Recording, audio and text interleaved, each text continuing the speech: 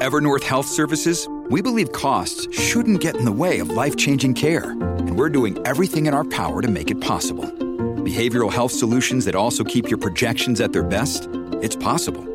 Pharmacy benefits that benefit your bottom line? It's possible. Complex specialty care that cares about your ROI? It's possible. Because we're already doing it. All while saving businesses billions. That's Wonder made possible. Learn more at evernorth.com/wonder.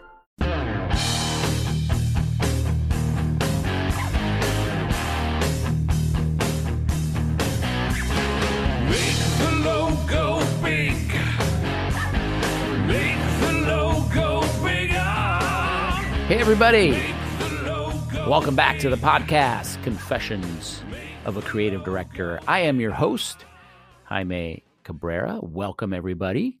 If you're tuning into the podcast, chances are you are an aspiring creative director, or maybe you're a creative director now who's looking for some inside information, the scoop on the way other creative directors operate, or maybe you're kind of wanting to commiserate, whatever it is, you are welcome here. And thanks for tuning in. Tell your friends, by the way. Be sure to tell all your creative friends about this podcast so that we can grow the audience. On today's show, a very special episode, I have Executive Creative Director Aaron Duffy, who works for a unique agency called Special Guest. He's going to tell us a little bit about sort of the way they see the world. But I definitely recommend you Googling that, Special Guest. Look them up, really cool shop. And I also want you to look up some of Aaron's work because he is a very accomplished director as well. He's produced some commercials and music videos and all kinds of amazing content that you have to see. As a matter of fact, right now, I want you to go to the YouTube and I want you to look up a couple of things. The first one is an ad for Google called Parisian Love Story. And you probably remember this ad. It was a Super Bowl spot a few years ago. He tells us a little bit about that, how that came to be. But it's an amazing spot that really just uses the Google interface, some sound effects, some really well-crafted prompts that you see being typed into the search bar. I mean, it's amazing, and it really changed the way that Google tells stories. And really, I've seen this kind of technique lifted by other folks. So he kind of pioneered that. Also, I want you to look up the music video for Writing on the Wall by OK Go. You know OK Go, right? They do those amazing videos. Aaron has directed one of those videos. I want you to look at that. Look at those before you go on with the rest of the podcast, just to kind of give you a sense of who this guy is, because he's a different kind of creative director. So without further ado, let's get into it with Aaron Duffy. Hey, Aaron, how are you? Really good. Hi, Jaime. Thank you for having me on this. Oh man, thank you. I really appreciate it. Kind of a big get for me. I heard you on Chris Doe's podcast, and I really enjoyed that. So thank you for making the time to join the show. How are you? I'm doing great. I'm sorry it took us a sec to get this scheduled, but I'm happy to be here. And also, it gave me a chance to listen to your conversation with Chris as well. So that was great. Yeah, that was definitely a good one, and I'm super excited to talk to you. So I've kind of set you up in the intro of the podcast, but for those folks listening at home, just kind of give us a kind of an overview of your career path, how you got to where you are. You've got a super fascinating story. So just kind of give us the 30-second version of Aaron Duffy's path to greatness.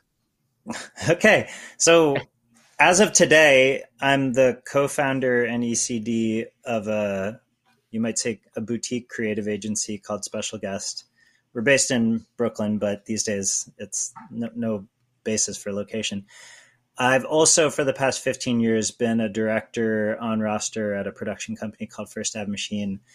And I really got started in all of this as a director. So when I turned 23 sometime there. I was the first director brought on roster at First Ave. And in that time that we were directing things, we kept on wanting to work earlier and earlier in the process, than just say taking on the boards, as a director and shooting the boards. Right. And so then more and more agencies started bringing us in earlier in the process. Then brands were coming to us earlier in the process for coming up with ideas. And we thought we really liked the way First Ave is as a production company. Maybe we start, me and my partners, we start a business where we try this creative agency thing. And it's been quite a wild journey. And there's been lots of ups and downs and shifting and pivoting and things like that. But it's really been kind of the most amazing experience to get to do that. So that's like roughly the 30-second version of what I do and where I came from. I love it. And the reason why it's called Special Guest is because you kind of have a little bit of a different model, if I understand it. You're sort of working directly. Tell us a little bit about how it's different, because I think it's a little bit different than a traditional agency. Yeah, sure. So a couple things I think are different. One of the things is, like that story I just told, we come from very much a production background. Mm-hmm. You might say centered a little bit more in like video campaign world, right. Although we do a lot of event work as well, especially in a lot of virtual event work in the past couple of years. But having that production background, what was happening a lot in the early days of Special Guest is that in-house creative teams were wanting kind of an in-between, like kind of wanting a agency to help them develop the campaign or ideas, but also really just wanting to talk to the people who are going to make the final work, and had a reel, you might say, that proved that they could do that really well. And so in those early days where it was really just, me and production support and account person in the really early days, then they were kind of talking to the director and the founder of the company and everyone all at once. And that really like streamlined the process. Today, things are not, as pointed as that, you might say, but that sort of was something like the way that we looked at it is that we saw ourselves as a special guest to the process of our clients who had their own in-house creative process going on and wanted to kind of ingest us for a moment, for the time being, to work on the campaign. So that's a little bit of what makes us different on that end. And then, sorry for the noise. Is that coming through? Yeah, it's all right. Sorry, it's real life. This is real. It's real life. We're at home. Everyone knows the drill. Yeah. So the production part of it is one big part of it, I would say. Another aspect of it is the last thing that I mentioned, which is that we are kind of agile and small and nimble enough to almost become part of the teams, whether it's an in-house creative team or marketing team at the brand, and really work on a almost like integrated level, you might say, with what they're doing at the brand. So we're not, you've been talking to some creative directors that are at quite amazing big shops and stuff like that. We're amazing, but not big. We're small and nimble. Yeah, that sounds pretty great. So when you're working in that way, it must change the dynamic, right? Because sometimes, right, working in the traditional way, it's kind of not an us versus them, but it's kind of siloed. So do you feel like you have a different dynamic with the clients? You feel more like an embedded team, it sounds like. That's always the goal. I can't say that. That's a hard thing to do, to figure out. I can't say it always happens exactly the way that I always want it to happen. And in some cases, there's things going on the brand side that they can't really share. Right. We can't be in every room necessarily. But I think there is the feeling on their end that we're really focused on them, because we're not, this big place that's doing dozens of projects at once and things like that. We really do focus on the couple of projects that we have going on with our clients. And because the production process is so woven in, it makes us that much more integrated on a sort of day-to-day level a lot of times. So there is definitely situations where I wish it could be more integrated. Yeah. But for the most part, it works pretty well. And I think that our clients like that a lot. Excellent. So seeing as how you sort of came up as a director and then shifted into being a creative director, how would you describe the role of being a creative director, right? Because it's different. So how would you describe it now that you've, kind of entered that world? Yeah, I mean, this is something even as some creative directors that we've had on our team that have come from bigger shops, the bigger agencies, I've had to sort of reconcile my ideas of what a creative director are with the way that we've developed it on the special guest side. I think because I've never actually worked at a traditional creative agency, the way that we always look at a creative director on our end is that the process and the ideas need leadership. They need to be kind of like cradled in a way, and someone needs to be finding the North Star all the time. And that's what I would do as a director. It's what we kind of do as a creative director as well. They're just different parts of the creative arc, As a director, everyone's looking to you to see, what are we doing next? Right. What are we shooting next? Like, was that right? We just shot that. Was it right? No one really knows. The director's going to say, yeah, that looked right to me. Or the client's going to say, no, do it again.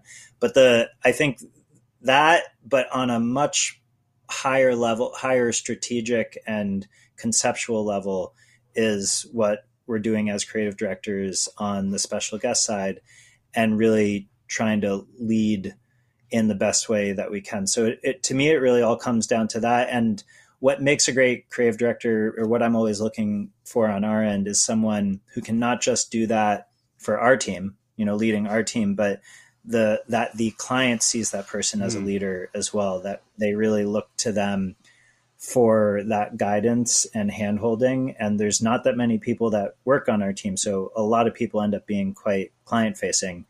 There's very few people who are not client facing on our team. And the client really needs to look to that person and say, oh, that's my leader, and person's going to lead the charge on this. So if I asked, people, clients or folks that work at the agency to describe your style as a creative director, what do you think they would say? Are you more sort of, you don't strike me as being sort of prescriptive. You seem more big picture, more North Star, just like you mentioned, but how would they describe your leadership style? He laughs. Yeah. If they listen to this, I'm inevitably they're gonna be like, no, that's not it. So the best way I can put it is, it might depend on the work that we're doing. If it's something that is very close to my world as a director, I'm gonna inevitably be very hands-on. Like, hopefully not annoyingly so, but pretty integrated in the process, and a little less. I know you talked about this with Chris a lot, and I thought it was really helpful for me to listen to Chris Doe's answer about how he was it over the waterfall, or very like hands-on and things like that. And so for things that are very much in my wheelhouse creatively, I'll be very hands-on, but everything else, I actually am really looking for people whose wheelhouse applies to that particular project. We're doing a couple things right now that really are not in my core necessarily, but I'm there to sort of lead the people that are really great at those things. Like right now we're doing an event that is very fashion based and stuff like that. And I wouldn't be the right exact creative mind for that, but I can see where the creative value is going to be and what's going to make it really great and can help those team members make it great. That's great. I love that idea of, being able to kind of identify what the creative value is and then driving everybody towards that. In listening to you and reading about you, you're a maker. You're like you like physicality, you like that kind of thing, and we'll talk about this a little bit more as we go on here, but I'm curious, I would love to get inside your brain and understand what your creative process looks like. Cause I imagine that, you're visualizing, even if you're concepting, I'm just making this up, but let's say you're concepting for a content piece or something, you're thinking in sort of physicality, you're thinking in like real things and mechanics. And I watched a bunch of your videos and they're amazing, but tell me a little bit about what your creative process is like to get to, any idea and really maybe an idea that kind of is not in your wheelhouse. Like how do those things factor in, if that makes any sense? Yeah, we talk about this a lot in when we're just getting to a project, that the creative value or the opportunity is maybe not always showing itself very clearly right at the beginning, or you think you know what it is, but it's something else. And we try and be open-minded in the early stages. So my creative process is very much about trying to be open-minded or have perspective in that way about where could the potential come from. And so we talk a lot about this sort of spark that a project can have. And sometimes it's the visuals, the creative visuals, but other times it might actually be the process itself that's the big, creative opportunity, or the people that are involved, or, it might be that there's a new junior team member who ends up being amazing for this. And the big creative opportunity is actually that I don't think it's the most creative thing, but she does. And she just thinks she can see this thing. And then for me, she's ends up being the spark for that. So I think the finding the creative value at the beginning is sort of important. And then it becomes about just protecting and trying to grow that spark in a way. And that's different every time. I just went to the Special Guest website because I meant to ask you about this. I love the way that you describe the agency, and I'm just going to read this to you, see if you can kind of elaborate on this a little bit, because it kind of ties in. I should have done this earlier, but it says Special Guest is a creative agency focused on innovation and communication. Together, we will find what is special about your company and invent the smartest way to talk about it. Invite us into your world. So that's kind of sort of a way to summarize what you mean by finding that creative value. Is that accurate? I think that's super accurate. Yeah, that is always what we're looking for. And, like I said earlier, because we come from a little bit of a more production background, sometimes it is that visual thing. But the exciting thing for me about getting into Special Guest is we are now thinking about finding that in all sorts of ways that are not necessarily visual, or some kind of video technique or something like that. So, but yeah, it's nice to have that actually read back to me, because I'm always wondering how are we talking about ourselves? Are people understanding what we do and stuff like that? So it really struck me, and I wanted to kind of have a follow-up question to that. Is I like this idea that you're saying you're kind of finding what's special about the brand. Do you run into a situation where sometimes you're pointing out something about a brand that the brand may not recognize, and they maybe feel like, well, wait a minute, I don't know if that's really us, or I don't know if I want to talk about that. And how do you sort of work that out? Yeah, I mean, the what I always think is the most amazing thing about the kind of work that we get to do, or that, you've had the chance to do in so many ways, and Chris and people like that, is we have a sort of creative skill set, but we're welcomed into rooms and places that we would otherwise have no business being in. Like, for example, one of our clients is TSMC. It's super B2B. People don't know it. It's the Taiwanese semiconductor manufacturing company. No one knows them, but they all smartphones pretty much have their semiconductors in them. it powers pretty much everything. And no one gets to go in their factories. They're actually mostly run by robots. But we got to go in there and tell stories in those places and figure out new ways of talking about what they do that in their engineer minds never would have been something they would think about. But that's what they're inviting us in there to do. Now, we can overstep on that sometimes or get it wrong. I mean, we're inevitably going to get it wrong. I don't know the first thing about, the technical ways that they figure out how to fit millions of transistors on a 1 centimeter by 1 centimeter space. Like there's just insane things going on there. But I think they're a good example because they have come back to us since 2013, year after year, to do this thing that we do, and knowing that we get it wrong sometimes, but we work through it together. And that's why I always hope that process of like being invited in is possible. I think the ad agency world does have moments where it doesn't work a lot of times.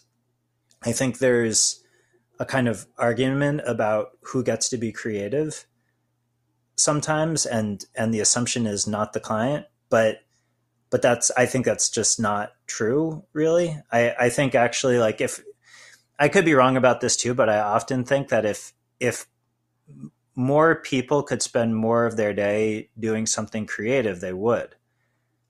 Right. And I think that's kind of like a natural human thing to want to be able to do. Sometimes it's kind of suppressed, like at early ages, people are not that's not encouraged very much. So it's sort of like pushed down. But I kind of find that it's the best part of most of our clients' days, even if what they do centrally is engineering or something like that.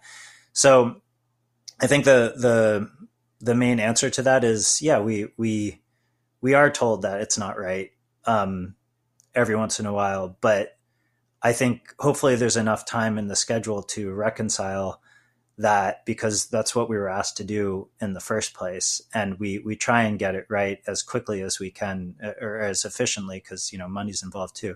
But it does present the opportunity to come up with unexpected things. Right. Because, and we had a situation like this when we used to work with LG, right, where they wanted to promote these very technical aspects of their product. And someone on our team was like, well, that's not really the story. The story here is what it enables, right? And in this particular case, it was about a sports sponsorship.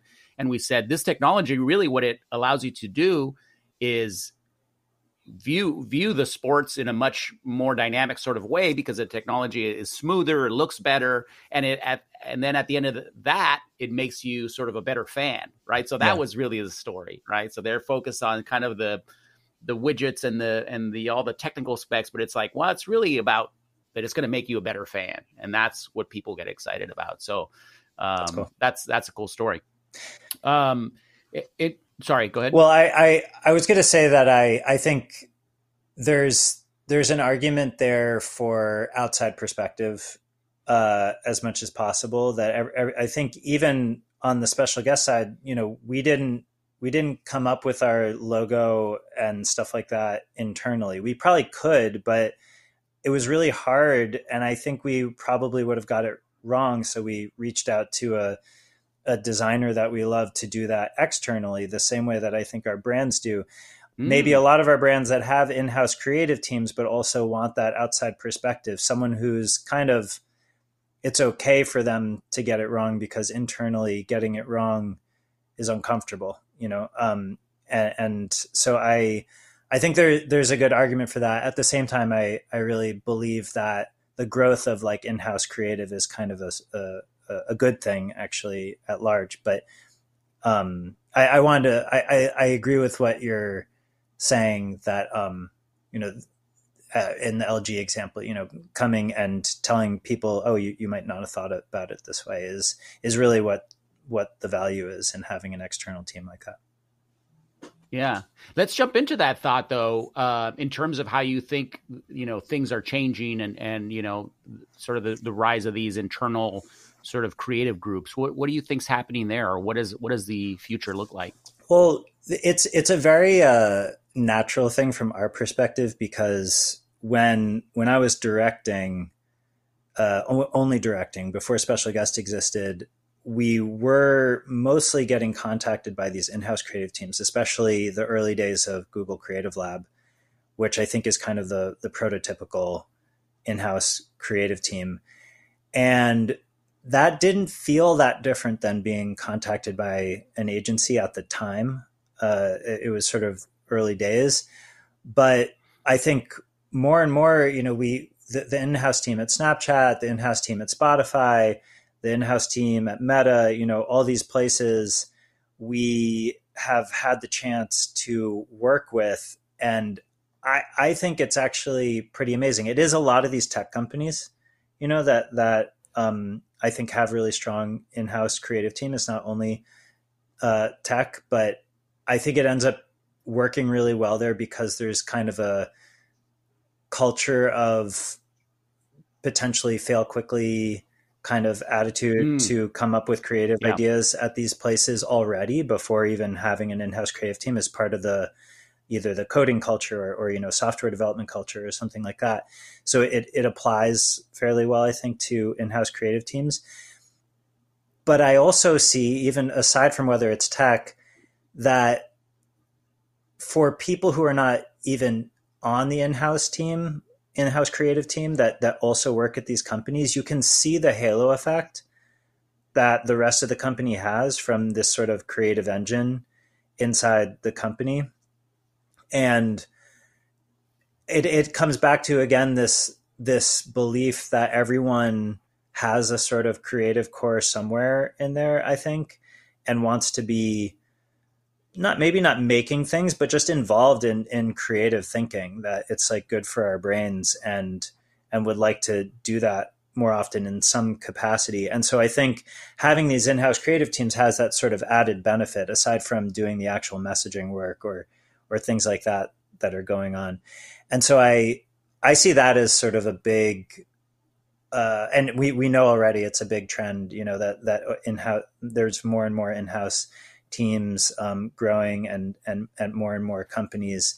And to me, as much as that can be threatening to someone who's starting or making, a creative agency, I also just generally think that's a good thing to be happening. More and more creative positions in the world at more places doing different things is generally a good thing. If I step back and say, well, my hope for the world is more creative. Like Chris Do, he has that goal, right? Of like helping, is it a billion? A billion, yeah, a billion people. Something crazy. A billion like that, yeah. People like live their creative life, something like that. And that's, Chris is doing that as one person. I like to think that maybe just working with these in-house creative teams and making great work with them and is part of helping that along in its own way. Yeah, and I don't know if you're a fan of Daniel Pink, and he writes a book called A Whole New Mind, I think it's called, right? And he talks about how really creative thinking and people that think creatively are sort of going to be the next big leaders, because a lot of the things that were required on the other side of the brain, the analytical stuff, some of those things are becoming commoditized, right? But Sure. What you can't really, the creativity is so sort of, it's just so different, right? That every company really, as you just mentioned, could benefit from being more creatively led, right? Because I think that's where all the future innovation is coming from as people sort of move away from the analytical stuff and let AI do that, or let, but it sounds kind of like, is that kind of the way that you see things as well? Definitely. Yeah. I mean, in part, it's kind of like its own insurance policy for companies, that if they've invested in a sort of creative engine, that when you need to pivot and come up with ideas, you can, that's I think it's related to, but also different than the marketing, needs of a company that I think a lot of times the internal creative teams are generated for the marketing purposes, but I think it has a halo effect. Right. Yeah. I mean, you could you could apply that creative thinking to probably just about anything, right? In terms of how pricing, coming up with some really innovative pricing model, or coming up with, looking at something and thinking more, maybe thinking about it more as like this is more of a subscription than a traditional, model or whatever. I mean, you can really apply that creative thinking just to about just anything, really. Definitely. What's something that you dislike about being a creative director? One of the things that I'm trying to do is sort of write a book, right? I've decided that there needs to be some kind of, and I haven't seen it, but maybe it exists, but there needs to be some kind of book that helps someone that's about to become a creative director. Because I know I could have used something like that just to kind of give them some, some thinking and some things to be thinking about as they move into this role. And one of the sections that I realized I hadn't really talked to anybody about is, what do you dislike about being a creative director? I know, I'm excited about the book. I've heard you talk about it. The things that I dislike, I have to admit, are just really important parts of the job. So I'm going to sound a little bit, vacillating on this, but I don't think I'm great at sort of dealing with the sort of like drama or emotions of the sort of team relations and things like that. And I just don't have a ton of patience for it, but I need to. I think it's part of being a leader, like we were talking about earlier. And I know I need to be more patient, but it's definitely part of the job that I don't like. At the same time, I would never be the person to come in saying like, cut out the drama and the emotions, because what makes us good creatives is our kind of emotional approach to things, in a way. Sure. And I think that maybe is another thing that like sort of differentiates, creative work in a way, is we sort of pour ourselves into it more emotionally. And, there's our artist side and our strategic and conceptual side. And I think everyone brings some kind of baggage to that. So it's kind of an important part of it too. But I don't enjoy dealing with that aspect of it. Like I wish I was better at it, or maybe I need to find a way to get better at it. And when you not to probe too much here, but is it about sort of like the team dynamics, or like, is it about people sort of feeling heard about you not liking their ideas, or that kind of thing, or what is it specifically? It could be a little bit of that, or it could be a reaction that some team members have to something that a client said. Something that I try and bring up every once in a while, or think about, is the process of coming up through art school and coming up through the critiquing system really is an important part of my upbringing, where we were in rooms just doing drawings and having, shitting on each other's drawings, and that was part of the class. You're supposed to do that. It's not fair to say shitting on it, but like trying to give constructive feedback. But when you're a freshman in art school, you're not used to that. You're not necessarily brought up with that. And there's a lot of tears in the room in the early days of art school, and people not realizing what they got into was this kind of weirdly constructive and competitive and emotional space where you just spent like 3 nights in a row doing a drawing, and now the teacher and all of your classmates are in there with that up on the wall and talking about it. And then you learn it over a couple years being in art school. But then you get into the working world and you realize that a lot of your clients have not been through that critiquing system. And especially if they, might have come up through B school or something like that. And they neither necessarily know exactly like how to give that feedback or critique, and or how to take it. And now we really have potential for like emotional bombshells, and I think it happens, and we can't all of a sudden take like 4 years of critiquing system education and put it into a 3-month project, or like a year long relationship with a client. We need to be like sensitive to it, and my team needs to be sensitive to it, their team, and it creates like emotional situations that I find sometimes don't necessarily help get us to the best creative ending, but also maybe are sometimes part of what create good creative work. So I sort of highlight that as like what I find to be very difficult about like being a creative leader, and sometimes what I don't like but know is necessary. Yeah. Yeah. And I wonder, because I never went, I went to school for radio, television, film production, and I don't recall there being any kind of like formal critiquing system. And I probably would have benefited from it, because I know that now I'm in a pretty good spot where I kind of just like, I'm sort of like, I take all the feedback and I don't take it personally, but I could see how, that would have been super beneficial for somebody coming up, to learn about that. Yeah, it's a for people out who like some friends of mine I know who are in finance and things like that. I can tell there's like a difference in how you learn things in art school, obviously, and how you learn things in other disciplines. But maybe there is some form of like similar critiquing system in those areas. It just sort of manifests in a different way. I'm not here saying necessarily that people have to have that background. Right. I try and remind some of the team members who did come up with that, and some of the team members who didn't come up with it, to be like sensitive to it. So that we remember that not everyone has a sort of critiquing system mindset. So when you come and give a critique of something, just remember, like, you need to critique it, but that person is not used to receiving that critique, and we need to be prepared for that. Yeah. All right. Well, let's take a short little break, and we'll be back with more of Aaron Duffy.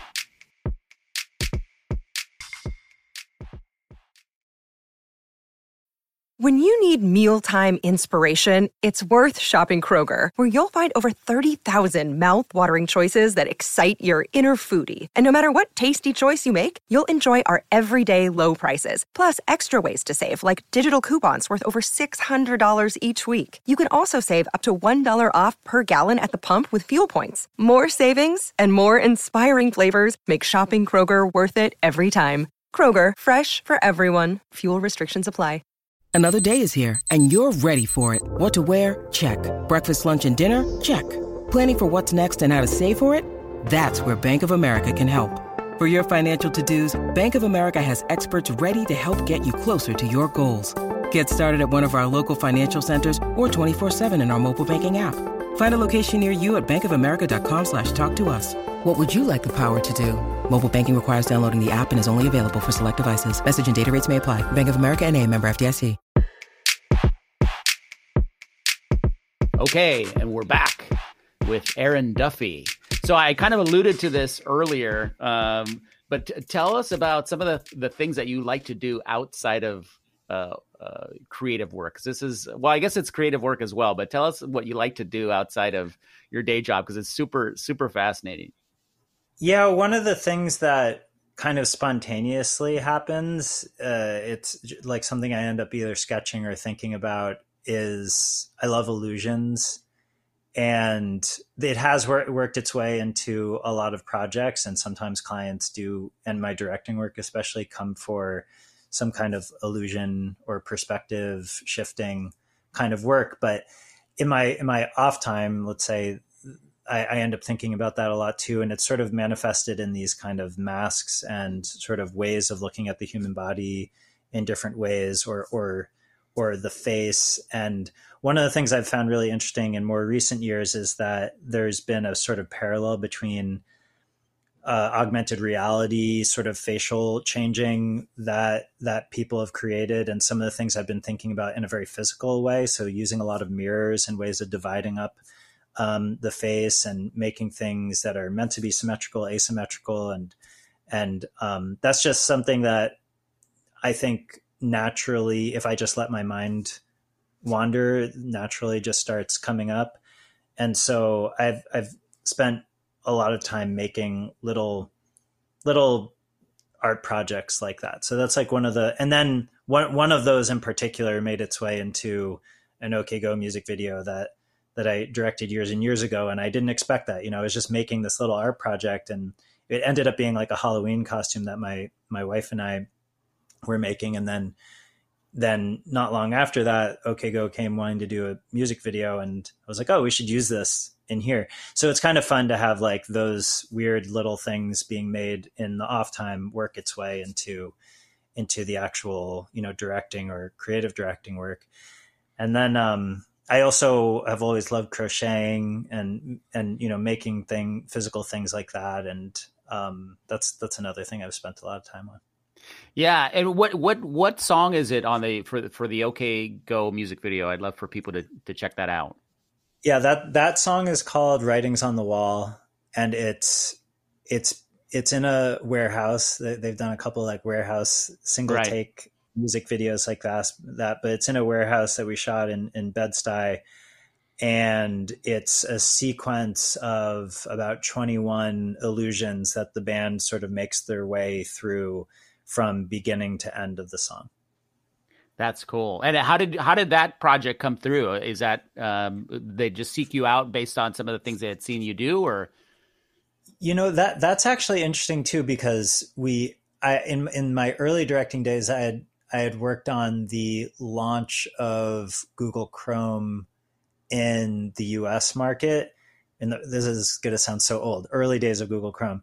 Yeah. And that work did include some little bits of illusion work, and there was a creative director at BBH at the time, Pelle Sojanel. I can't never remember how to pronounce their names properly. They're Swedish, but he was good friends with a creative director that was actually working with OK Go at the time, and so that music video work came through commercial work, and it so often goes the other way around, where you do some directing work and it leads to commercial work. But that's actually never been the case for me. It's always been commercial work leading to other things, and kind of like it that way. That's very cool. If you weren't, actually, I think I already asked you that in a different way, so I'm going to skip that one. No problem. So if you had to say, what's been the greatest lesson that you've learned for a mentor? Again, a lot of, I think, a lot of up and coming creatives are listening to this show and looking for those words of wisdom. So what's the greatest lesson that you've ever picked up from a mentor? So I had a video professor in college. This was an elective course because the school I went to didn't have a kind of motion media education. And so it was kind of an amazing class to be able to do. This guy, Pierre Martin, it was like a video artist and was teaching video production and storytelling and things like that. And one of the things I always remember that he would talk about is he would always tell this story. I don't know where the story comes from. I'm sure I should be crediting it and finding who's the original storyteller. But it's a story of someone who has lost their keys in the dark and is looking on the ground for the keys. And there's a lamppost, and so there's a little bit of light being shed so they can see, where they're searching. And then a bystander comes by and is trying to be helpful and trying to help look for them as well. And so they're looking, and the bystander says, "Are you sure that you dropped the keys in this area?" And the person says, "Probably not, but this is where the light is." And everywhere else is dark. And I always think about that story because I think it inevitably comes up in the work that we're doing all the time, where I realize that we're only looking in the light. and there's all these other looking, I mean, concepting or strategically thinking or things like that. And if our main value is in, like we talked about earlier, Jaime, like clients coming to us for these alternative ways of thinking, then we're not really doing them much service by just looking in the light. They can look in the light too. And so I think we just have to wade into the dark sometimes and like try and come up with things a little bit more unexpectedly. And this has kind of been the case in a lot of work that, if I think retroactively, things that were successful were things that I actually really was not sure were going to work very well, or had very little certainty that they were going to come out the way that I expected them to come out. One of the most important projects in my portfolio these days is this Parisian Love Google commercial. And when I told Chris Do this, that when it first was finished, I did not like it. You didn't like it? Yeah, I heard that. I thought it was really sappy, and I think it turns out to be one of the most important things for my career and for Special Guest, because a lot of people come knowing that work. And so I try and remember that and remind the team that we have to be like open-minded in that way. And I wouldn't say that today I just love it necessarily because it's been good for us financially or things like that.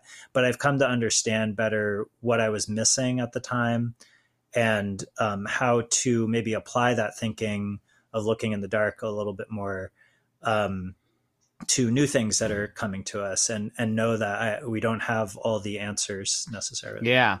And I'll provide a link or specify where you can find that, because I love that spot. And that actually was a spot that was mostly going to be sort of like a promotional or an internal piece, and it ended up being a Super Bowl spot, right? That's right. Yeah. So that's another good example of just not knowing, where something is going to go. It was meant to just go up on YouTube, right. Maybe the Creative Lab was sort of just testing things out at the time, but today, not only was it a Super Bowl commercial, which was fun, but they still do storytelling that way today. It really kind of like established a style of storytelling. And I wish I could say that was our strategy. That was our goal, to like, let's figure out Google's storytelling methodology for the next decade. And it just wasn't, right. Like that. No one could say that. And it turned out to be the case. And I think that's why we need to like keep trying different creative things. There was a lot of people looking at what we were doing and saying like, that's going to be really boring. Yeah. Just to focus only on the interface.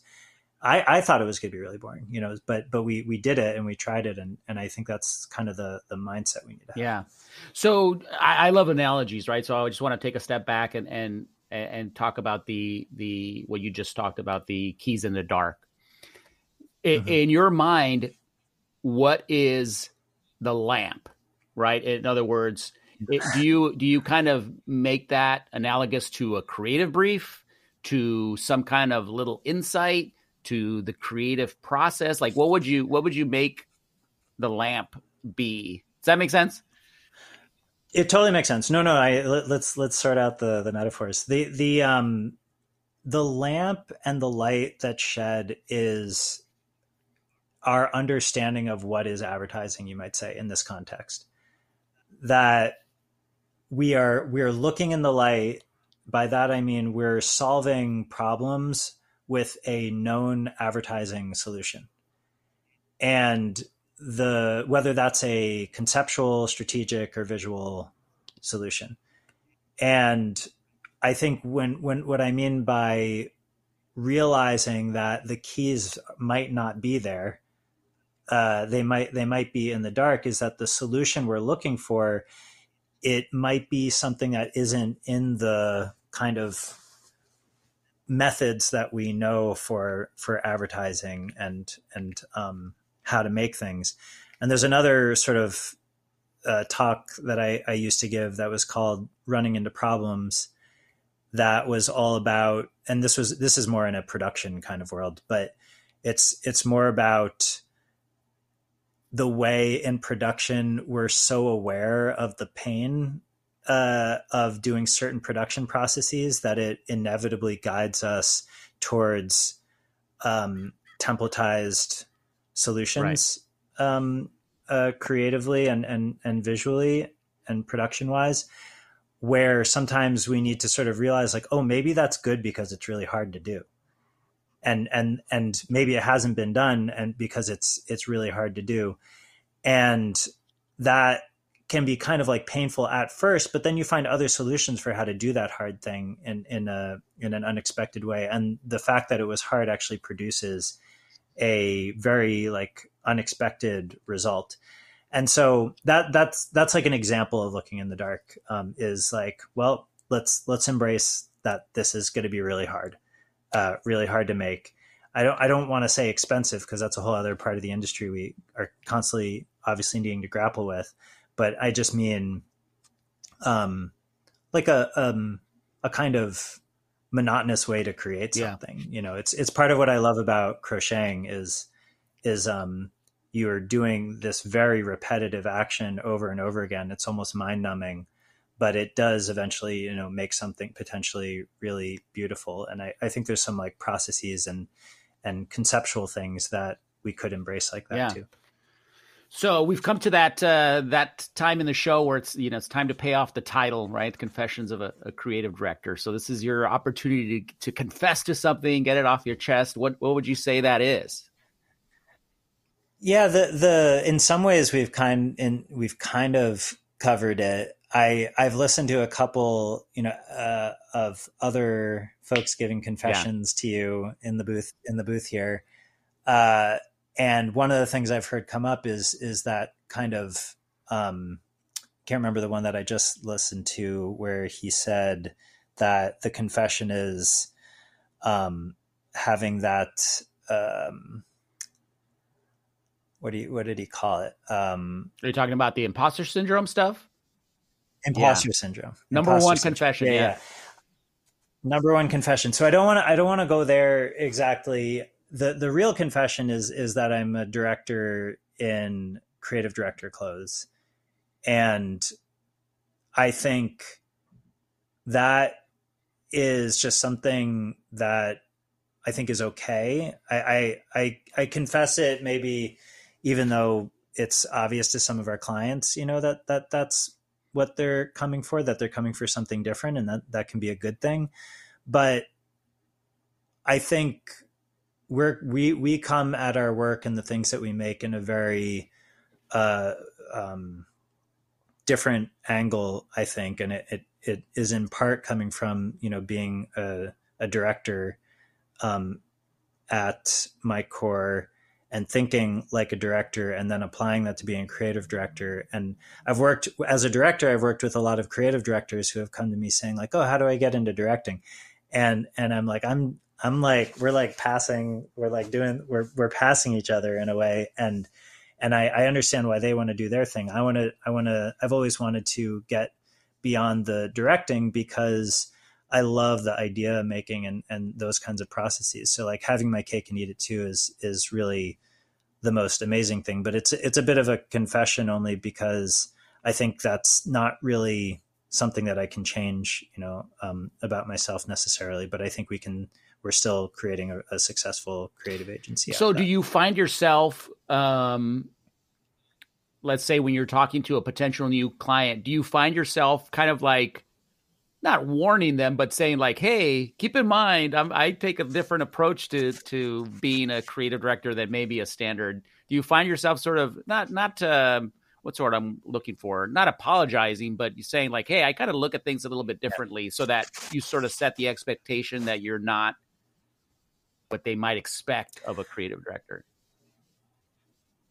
I think so far we've been really lucky that this is not the case all the time, but we've been pretty lucky that the clients that we've had these really great relationships with know that a little bit already.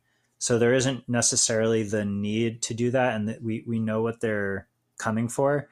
We of course are always telling people, what is different about us and how we can work differently. So I do think it's not a apology or confession exactly, but it is them understanding that they're going to get something a little bit different. I mean, I worked on Rag and Bone Fashion Week events and content for 3 years in a row. And I remember when they first came to me and I had to, the big confession there was I know absolutely nothing about fashion. And I think it's not a bad thing to admit these things, and sometimes, because their first response was, that's exactly what we're looking for. We like that you have not done fashion work and things like that. We're looking for something different. We want to involve technology in our work in unexpected ways, and we ended up making AI projects with them and LiDAR projects with them and things like that. So I think there's no need to pretend exactly, can sort of be what you are, but also aspire to do other things. And just to kind of put a button on that, what you in essence did was you moved the light, right? In that particular case, you were the light and said, I'm going to help you go here, because I think maybe there's a new answer here to kind of bring it back full circle there. That's cool. I like extending. Yeah, me too. I love that, because it helps me sort of think of kind of retain things. But anyway, this has been super fascinating. I really appreciate it. I think we could probably talk for another hour, but I know you're a busy man and you've got a lot on your plate. So thanks again for making the time to do this. I hope we can stay in touch. I look forward to seeing more of your amazing work. And just thanks for being on the show. Yeah, we definitely should. Thank you, Jaime. I'm looking forward to listening to more interviews and to the book someday. Yeah, the book, I'm working on it in earnest here, and I'm sure some of these little nuggets are going to make it in there. So I'll be sure to share those with you. Make sure I captured the essence there. But all right, well, let's keep in touch, and we'll talk soon. Sounds great. Thanks, Jaime. All right, take care. And there you have it, folks. Another episode of Confessions of a Creative Director in the books. Thanks to my special guest. See what I did there? Special guest. Aaron Duffy, for making the time to join the show. It was tough.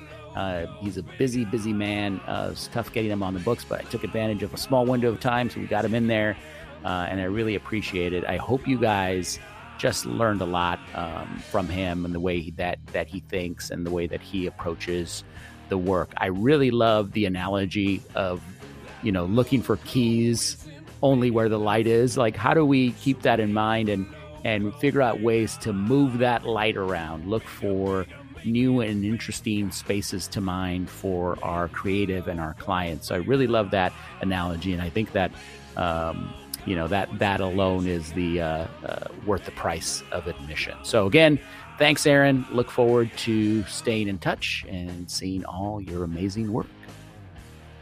That's going to do it for us. Thanks for tuning in. Again, subscribe to the podcast, tell all your friends about it, and leave us a rating. Shoot me a note on LinkedIn if there's some content that you want to hear, some questions that you want me to add to the mix. I'm open to it. And until next time, peace and creativity.